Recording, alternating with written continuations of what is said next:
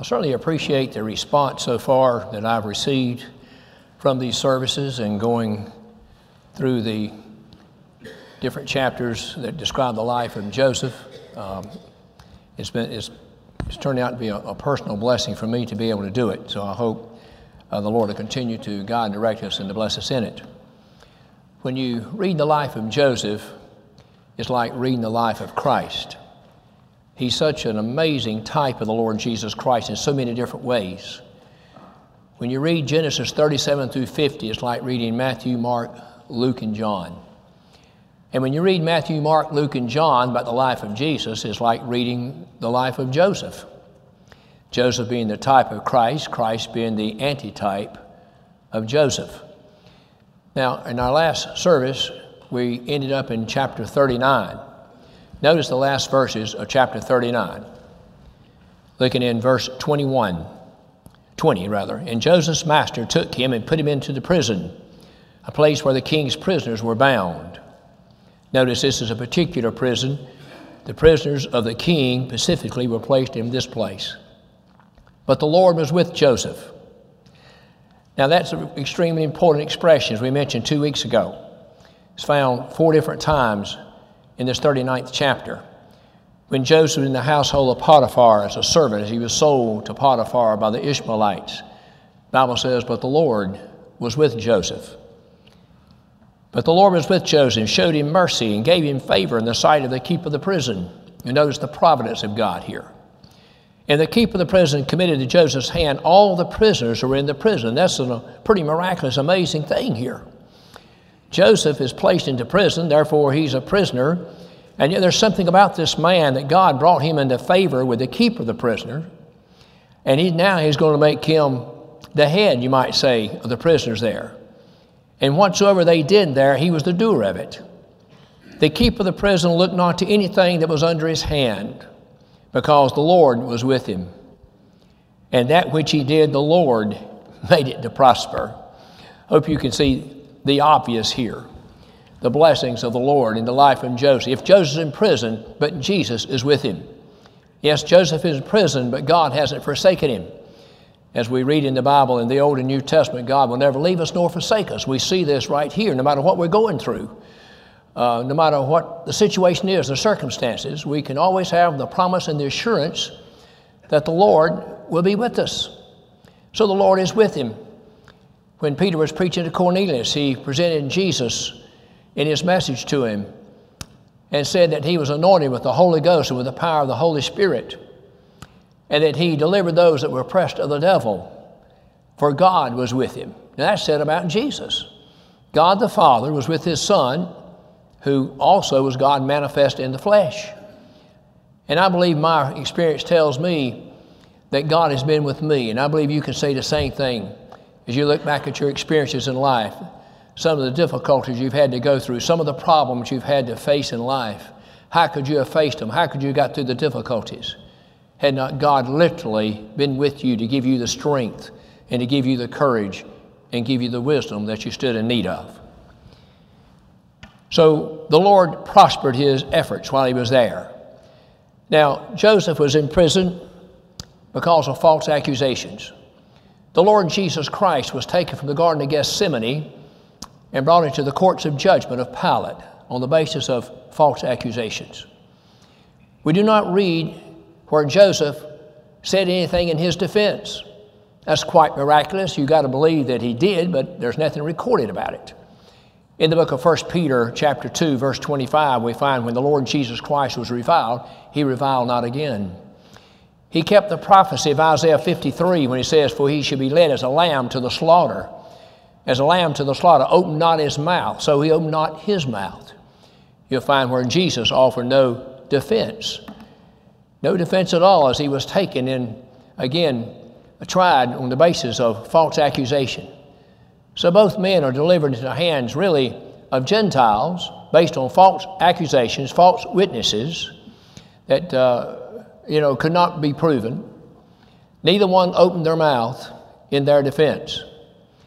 Now, as we look in chapter 40, we're going to read about an experience of a man that's going to be in prison for some length of time past 2 years. Now, as I read about other people in the Bible who spent time in prison, I read of Paul in Acts chapter 16, but he spent one night there in jail with the Philippian jailer. I read in Acts chapter 12 where the Apostle Peter spent one night in prison in chains.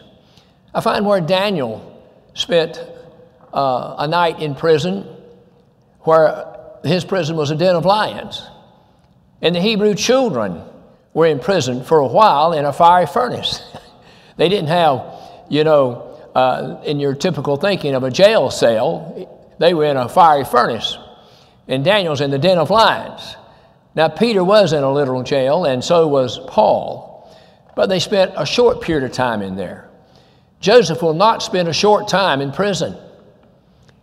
He will spend at least 2 years plus in this prison here, and he's done nothing worthy of that. He's not guilty of any crime to be placed into this prison. He's there by false accusations based upon the wife of Potiphar, who lied against him, falsely accused him, and making advances toward her when it was her eyes that were the eyes of an adulteress. So we begin in chapter 40, and this chapter is going to describe the prison experience of Joseph. And it came to pass after these things that the butler, the king of Egypt, and his baker had offended their lord, the king of Egypt. And Pharaoh was wroth against 2 of his officers, against the chief of the butlers, against the chief of the bakers. Here, 2 very important men to the king of Egypt. The butler was literally the cupbearer. Remember, when you read the book of Nehemiah, that's what Nehemiah was. He was a cupbearer. That was a very important position, not one I really would want to have, because literally they stood between the king and death. They tasted the wine that was presented to the king, lest someone should try to assassinate the king and poison the king. Then they would drink the wine first, and if they didn't fall over, they didn't get sick, then the king felt it was okay to drink the wine. So that's what their job was. How would you like to have that job?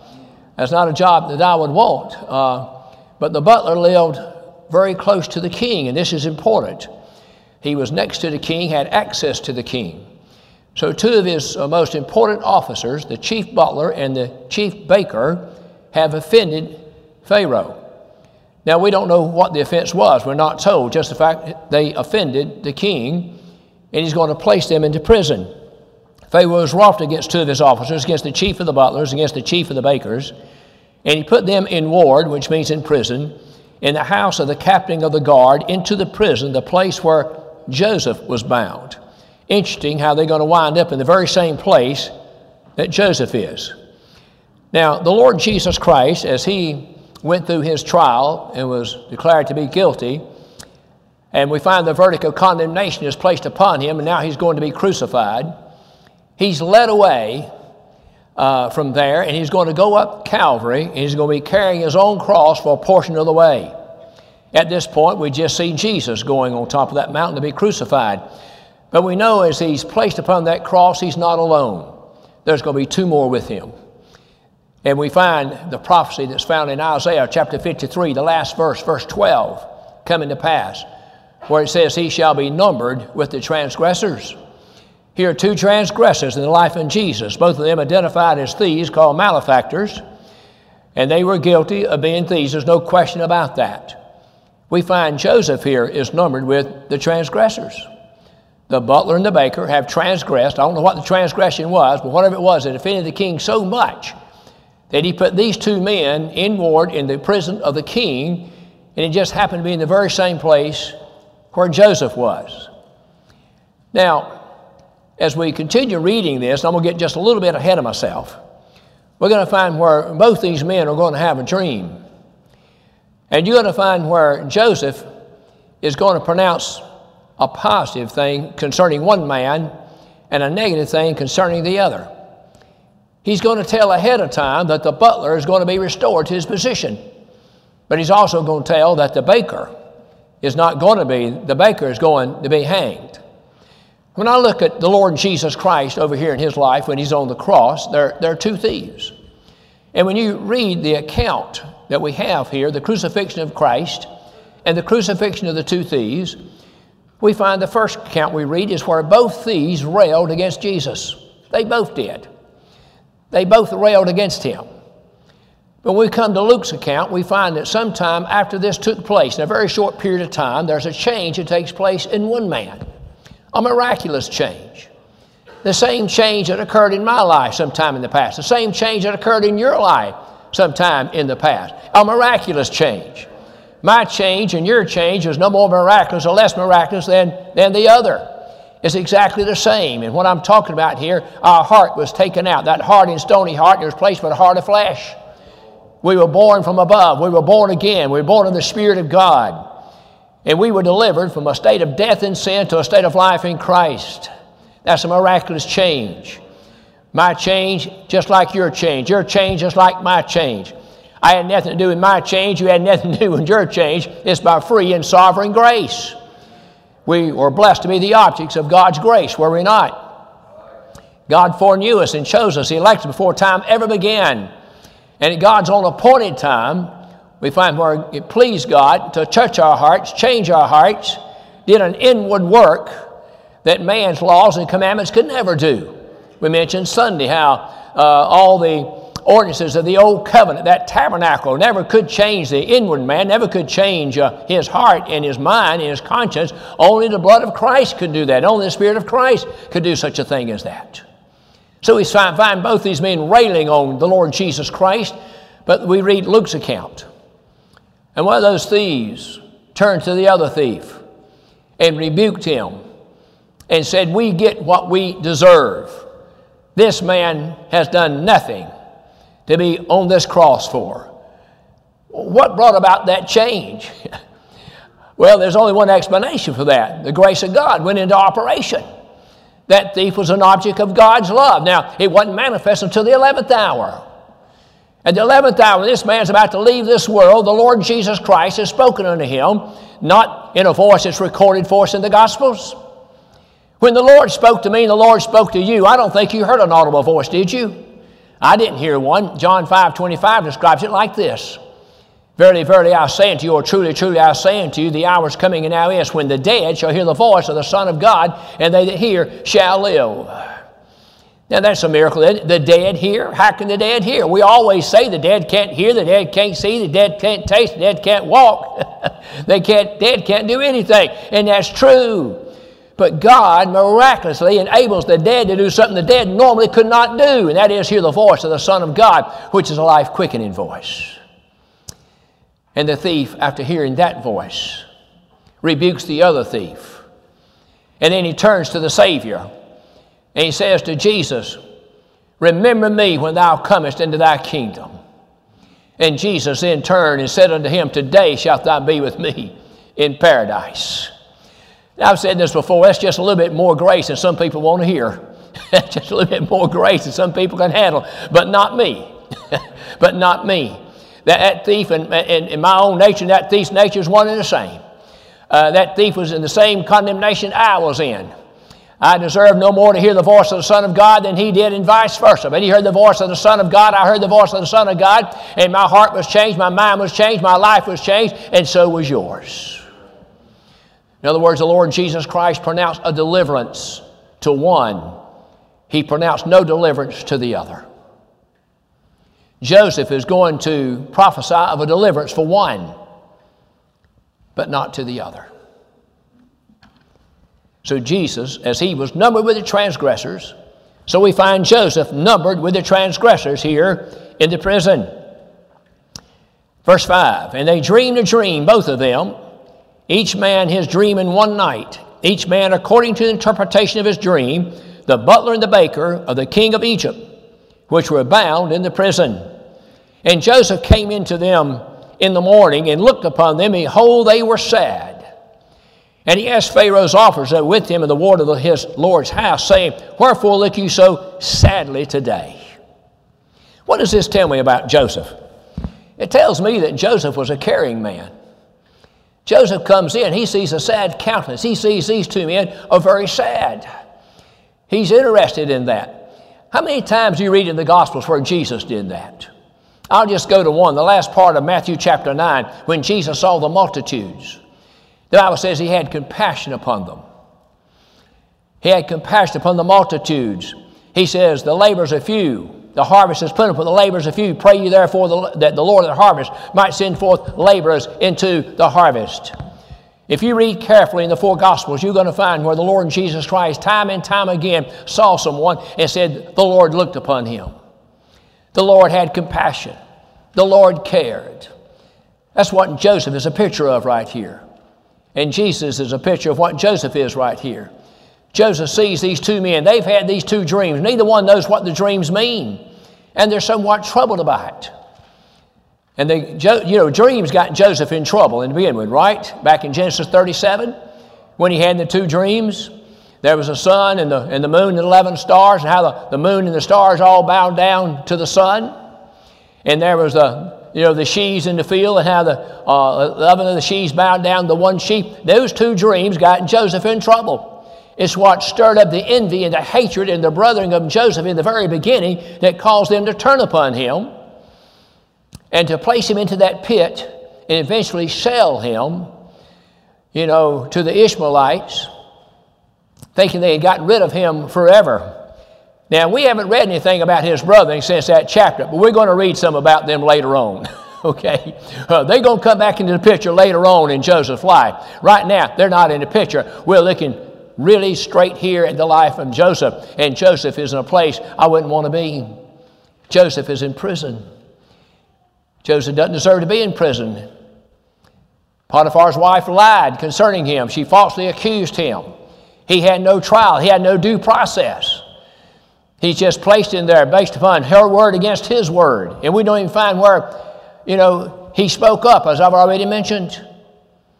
And so Potiphar placed him in prison. He could have had him killed, but he didn't. That's the providence of God as well. Now, when Joseph is in prison, if you read the Genesis account here, it might look like Joseph was on house arrest. I can assure you he was not.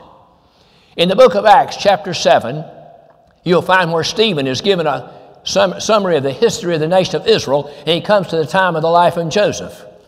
In Acts 7, verses 9 and 10, we're going to read where it says, but God delivered him, Joseph, out of all his afflictions.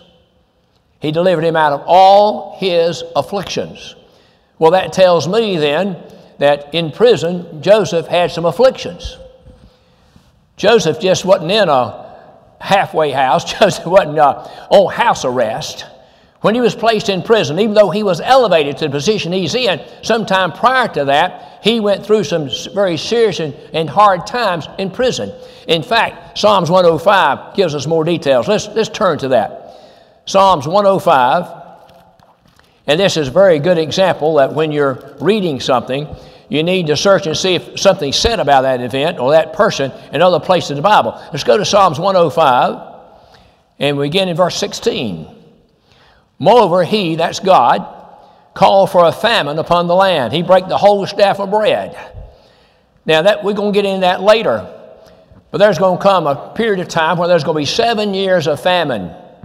Now, there was 7 years of plenty. There's going to be 7 years of famine. And the Bible says God called for it. It just didn't happen, in other words. It just wasn't a dry season that happens every now and then, when people plant their crops and one thing and another. Farmers always have the risk of a drought. If you've ever, I remember as a young boy being on the tobacco farm, and it was a hot time and a dry time this particular tobacco season. And finally, Dad decided to invest in an irrigation system. And I remember the very day, I can see it now, they was bringing the irrigation pipes out. And as they got there to deliver them, it started raining. I just wish it had rained a little earlier, because that was hard work putting those pipes down. And it was not only hard, but it was during the middle of the summer. Those pipes got really hot under the sun. And as you move those pipes from one section of the field to the other, you had to disconnect them, put them on your shoulder, a very long piece of pipe, and just hot as can be. And you had to juggle them on your shoulder because you just couldn't put your hands on them and keep them there due to the heat of it. And then if it didn't rain, you'd water one portion of the field, you'd have to get them up and move them to another section of the field, and another section of the field. And when you got through, if it hadn't rained, you had to start all over again. It was really hard work. Boy, I tell you, I paid good attention to the sky and the clouds in that day. I was looking for a cloud all the time. I was looking for that cloud Elijah saw on Mount Carmel, but I never did see one quite like that. But anyway, it says the Lord called for it.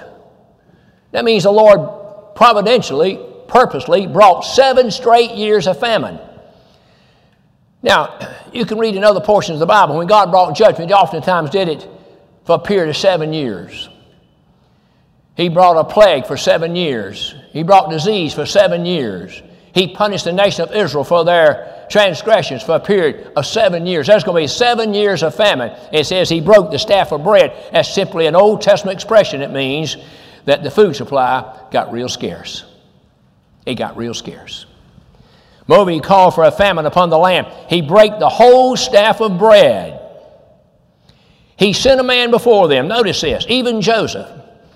He says that God sent Joseph. Now God's down in Egypt because his brothers, out of envy and hatred, sell him to the Ishmaelites. But this text says God sent him. God working behind the scenes in His providence is going to send Joseph down there. It says, who was sold for a servant, whose feet they hurt with fetters. He was laid in iron. Does that sound like he had it easy? Does that sound like he was on house arrest right there? See, that's not recorded in Genesis. That's not recorded in Genesis chapter 40. It's recorded here in Psalms 105. Now, fetters were feet shackles. Shackles upon the feet. His feet, they hurt. Not just put them out, it says they hurt with fetters. They probably on, I can imagine, extremely tight. He was laid in iron. If you'll read the middle portion of your Bible, if you have a Bible that has that, you'll read where it says his soul came into iron. This is more than just something outward. This is also something inward. The Lord Jesus Christ was delivered to Pilate's judgment hall by the Jewish people, by the Jewish leaders. There he went through a mock trial. And after the mock trial, he was stripped of his garments, and a crown of thorns was placed upon his head. And we find where his back was opened up as he was scourged. He was blindfolded, he was buffeted, he was smitten. They struck him with great viciousness. And then they take him to Calvary, and he's hung on a wooden cross on a tree. And nails will go through his hands, and nails will go through his feet, and a sword will pierce his side. We see all the outward agony and pain and suffering Jesus went through. What we do not see is what he suffered inwardly in his soul. I'm telling you, his soul was laid in iron because he was taking the sins of his people that God gave him before time ever began. He was taking their sins, his own body, to the tree of the cross. He's carrying the weight. He's carrying the burden.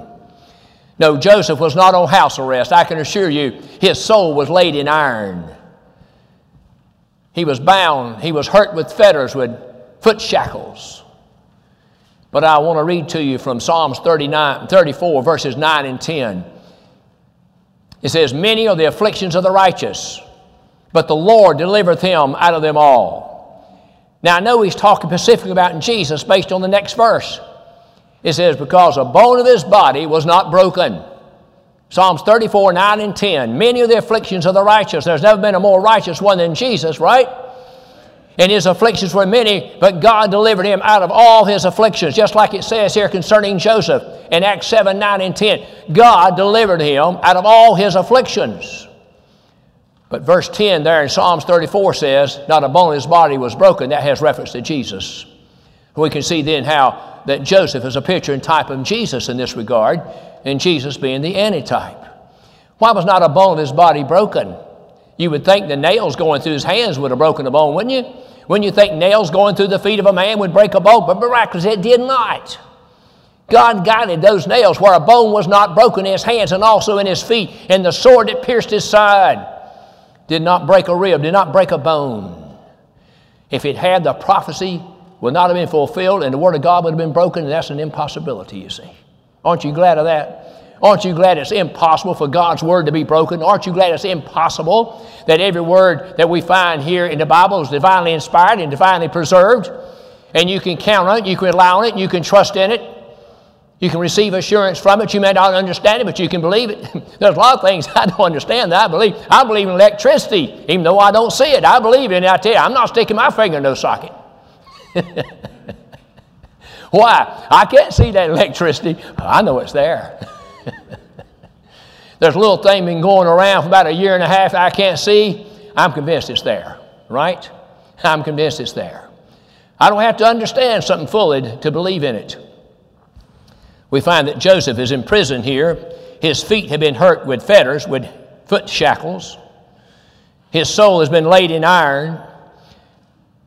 But Stephen says the Lord delivered him out of all his afflictions. What all the afflictions were.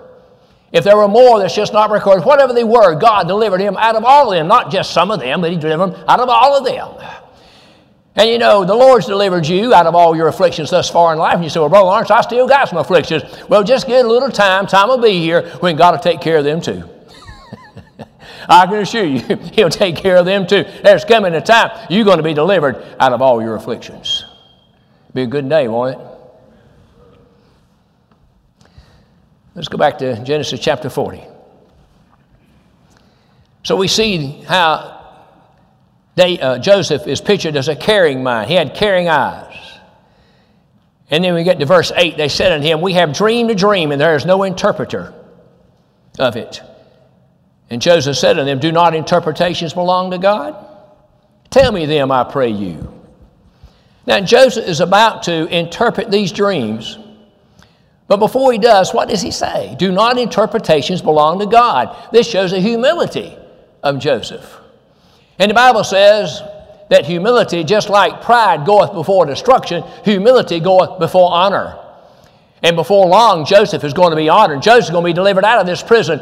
It's going to be 2 years from now, but he's going to be delivered. Humility goes before honor, just like pride goes before destruction. When you see somebody walking in pride, it's just a matter of time before they're going to fall. But we see humility here in the life of Joseph. And of course, we see humility in the life of Jesus. And the greatest act of his humility is recorded for us in Philippians chapter 2, when Paul says, let this mind be in you that was also in Christ Jesus, who being in the form of God, thought not robbery equal with God, but made himself of no reputation.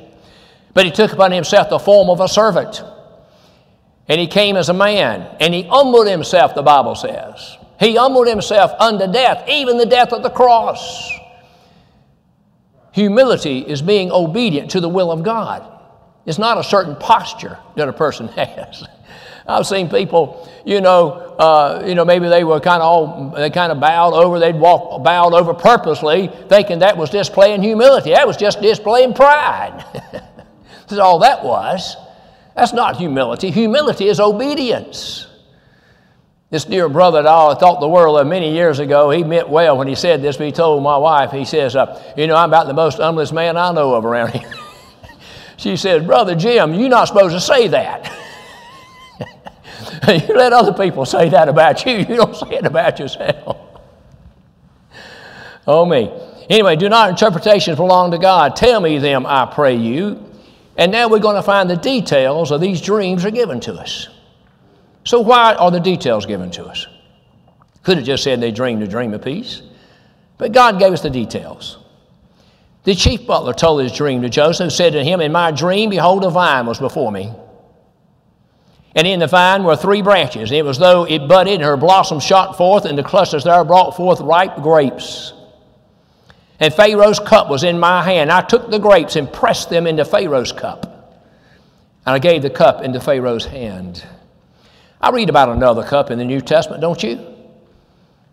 I read where the Lord Jesus Christ took the fruit of the vine. It was in a cup. He passed it to his disciples, telling them this was his blood, which was shed for them. I read in 1 Corinthians chapter 12, I believe it is, where the Apostle Paul is relating the experience of the Lord Jesus Christ. The very night he was betrayed, he took bread, and then he speaks about the wine, says how he took the cup, and the grapes, the juice is pressed into the cup. That's a picture of sufferings. That reminds me of what Jesus did for me. That reminds me of the blood of the Lord Jesus Christ. And Joseph said unto him, this is the interpretation of the 3 branches of 3 days. Yet within 3 days shall Pharaoh lift up thine head and restore thee into thy place, and thou shalt deliver Pharaoh's cup into his hand after the former manner when thou was his brother. We notice here these two transgressors that Joseph speaks favorably to one. Just like Jesus spoke to the thief, today shalt thou be with me in paradise. He says, but notice this, but think on me when it shall be well with thee. It's going to be well with you, and when it is, think on me. Show kindness, I pray thee, unto me, and make mention of me unto Pharaoh, and bring me out of this house. For indeed I was stolen away out of the land of the Hebrews, and here also have I done nothing that they should put me into the dungeon. Now we have the place where Joseph is described to us. It's a dungeon. He said, I've done nothing that I should be in the dungeon. He's asking the butler. He knows the butler will be next to the king. He knows the butler will have access to the ear of the king, and perhaps the butler can say something favorable on his behalf. Now, the only thing wrong about this, and I'm not criticizing Joseph, I'd have done the same thing. The only thing wrong about this is Joseph is asking man to help get him out of there. And man will fail you every time. Okay, remember this. For indeed I was stolen away, etc. Verse 16. When the chief baker saw the interpretation was good, he said unto Joseph, I also was in my dream, and behold, I had 3 white baskets on my head. And in the uppermost basket there was all manner of baked meats for Pharaoh, and the birds did eat them out of the basket upon my head. And Joseph answered and said, this is the interpretation thereof. The 3 baskets are 3 days. Yet within 3 days shall Pharaoh lift up thy head from off thee, and shall hang thee on a tree, and the birds shall eat thy flesh from off thee. Can you imagine getting that interpretation if you're the chief baker? Once again, we see that Joseph was numbered with the transgressors. He pronounced a favorable prophecy about one, but not about the other. The Lord Jesus Christ is numbered with the transgressions on the cross. He speaks of the deliverance for one, but says nothing about the other. And it came to pass the 3rd day, which was Pharaoh's birthday. Now, there are 2 birthdays listed in the Bible. You know, when we have a birthday, we always sing at lunchtime to those who've had a birthday, and we like to think of our birthday as being a wonderful time, remembering God bring us in this world, and He's blessed us to live another year. And I think that's all great and good. I don't want you to ever forget mine, August 1st. Okay? But in the Bible, there's 2 birthdays that's listed, and disaster took place both times. Here's one of them. The other one is the birthday of Herod, the days of the Lord Jesus Christ. And it was a festive, it was a celebration in both times.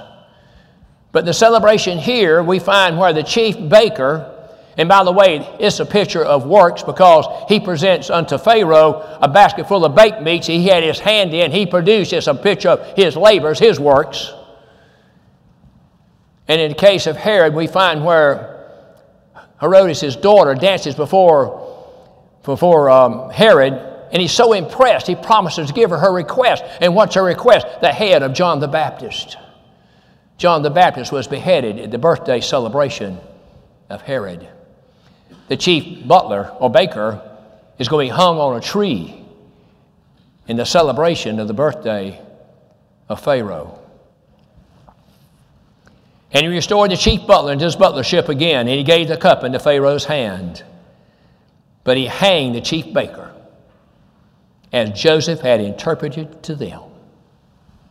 Everything Joseph said came to pass, didn't it? Surely that ought to remind you of the Lord Jesus Christ. We find in Matthew 24, we find it also recorded in Mark and Luke, where the Lord Jesus Christ in Matthew 24, as He's given a prophecy about some things that's going to take place in the near future, He says, this generation shall not pass away till these things happen. He says, now heaven and earth shall pass away, but my word shall not pass away. Not one word Jesus ever spoke passed away.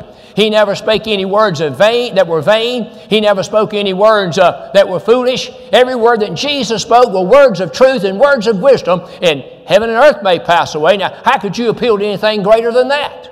Heaven and earth, that seems to be kind of permanent, doesn't it? But there's coming a day in which the heavens and the earth are going to be dissolved with fire. He says, heaven and earth shall pass away, but my words, they shall never pass away. Joseph, exactly what he said came to pass. And then verse 23, yet did not the chief butler remember Joseph, but forgot him. How could that be? This always reminds me of a little story that you'll find recorded. I encourage you to go home tonight before you go to bed. Go home and read it. It's found in Ecclesiastes chapter 9. The last verses of Ecclesiastes chapter 9. I think it's verses 13 through 18. And here we find Solomon, the man of great wisdom, is speaking about the importance of wisdom. And he says there was a little city, and there was a great king that besieged that little city. And he came against that city and built great bulwarks against the city. Now this king, this great king, was not great because he was good. This king was great in evil and wickedness and in power. And this wicked, evil king, this powerful, evil, wicked king comes against this little city. He builds these bulwarks against it and surrounds the city. But in that city is a poor wise man. And the Bible says, by the words and the wisdom of the poor wise man, the city was delivered.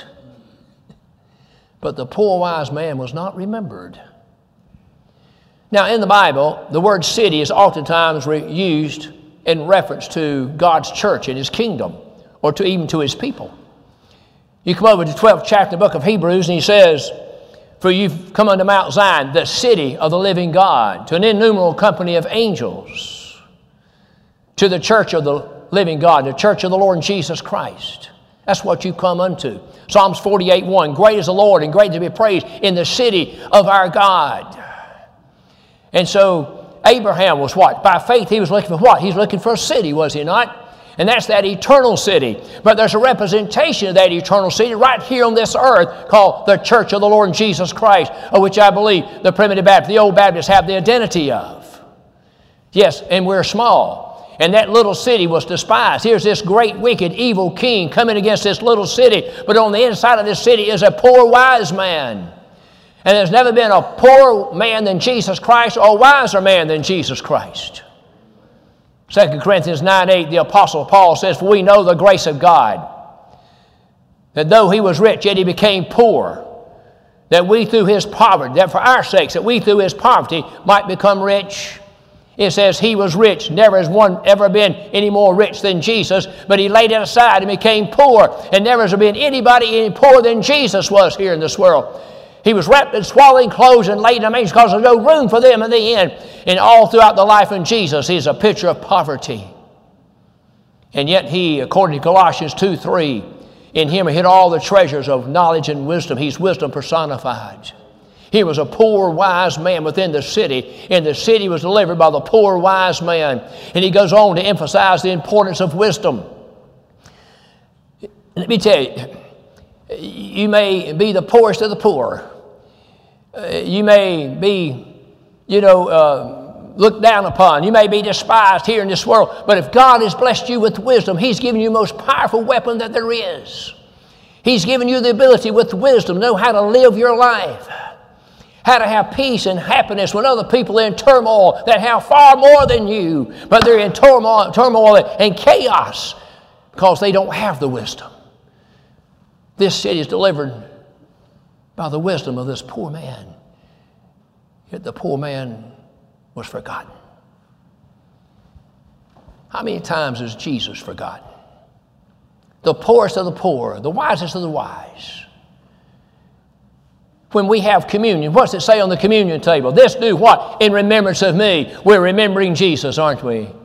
I trust we're remembering Jesus tonight. We remember Jesus when you're baptized. You're remembering Jesus. He's the one who died for you and was buried for you. And when you're baptized, you're laid beneath the liquid grave, as they say, and you're raised, arise to walk in newness of life. It's a picture of the death, burial, and resurrection of the Lord Jesus Christ. When you do that, you're remembering Jesus. When we meet in worship, when we sing the hymns of Zion and have prayer and the proclamation of the gospel, we're remembering Jesus. Whenever you leave here, when I've got through preaching, I don't want you to remember me. I want you to remember Jesus. That's who I want you to remember. When we fail to give thanks at the table of food, you know what we've just done? We've forgotten Jesus. If you fail to remember Him in prayer and thanksgiving, breakfast and lunch and supper, you've forgotten Jesus. If we willfully miss assembling ourselves together in the house of God when we could be here, we have forgotten Jesus. There's so many ways that we can forget Jesus. Let's not do that. Let's don't forget the poor wise man, right, who delivered the city. I'm telling you, you have deliverance tonight in your life and the prospects of the ultimate deliverance of leaving this world one day and being with the Lord in glory when He'll deliver you from this vain and perishable world. And the one who delivered you is that poorest of the poor and the wisest of the wise. Let's don't forget Him. Let's don't forget Him. Oftentimes, when I would go to the hospital, which have been greatly restricted here in the last year and a half, but we go to the hospital when someone's having surgery, as a general rule, we'll always have prayer with the individual, the family. And I noticed whenever the surgery is over and the doctor came in and gave the report, and thankfully, as a rule, it's always been a good report, and everybody is happy to get that good report, I noticed a lot of times they'd forget Jesus. And so I'd start saying, listen, let's have a word of thanksgiving. Let's don't forget Jesus. We prayed to Him in the beginning that He'd be with you as a patient. We prayed to Him He'd be with the doctor. We prayed He'd bless all those in attendance. We prayed that He would be in the arrangement. He'd be the great physician that would oversee the surgery. And now He's done that. He's blessed. You've been delivered. Let's don't forget Him. Let's don't forget Him. And when we leave this house tonight, if you feel like the Lord's been here, if you feel like the Lord is blessed, let's don't forget Him. It's only with Him that we can feel these blessings. Without Him, we never can. Right? So let's don't forget Him. The butler forgot Joseph. Now, just for a little preview, as we go to chapter 41, something's going to happen. The butler's going to remember Joseph. But it's going to take 2 years to do it. Over 2 years before he remembers Joseph. A little preview. So when we move from chapter 40, obviously we're going to go to chapter 41. Okay. So read the rest of it to chapter 50, but we'll focus on chapter 41, Lord willing, as far as I know right now, in 2 weeks from tonight. Thank you so much for your attendance and your attention this evening.